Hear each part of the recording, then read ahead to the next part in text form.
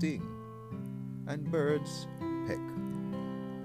That's why sex we must respect. Promiscuity we shall neglect. Our bodies is temple of flesh neglect. Yahweh comprised of both genders. And while we swipe right on Grindr, life is solely from heterosexual union. Parthenogenesis still unseen in humans. Birds and bees also produce honey and eggs. In Christ, Eden flows from between human legs. Yet, primal sexuality creates hell on earth.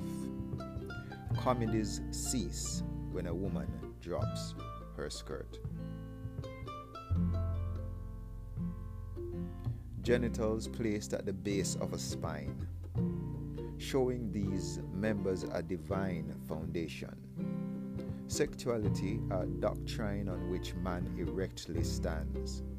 So, darkness attacks the birds and the bees. Fallen man thinks we can connect absent pleas of the spiritual intercourse that's conjoined to sex. Shagging and the gospel an out-of-bound concept. Yet, Christ makes sexuality holy. Without him, we create a warped humanity who ignore true sexuality that Yahweh produced both genders. And despite the swipe right on Tinder, only he can produce safe sex.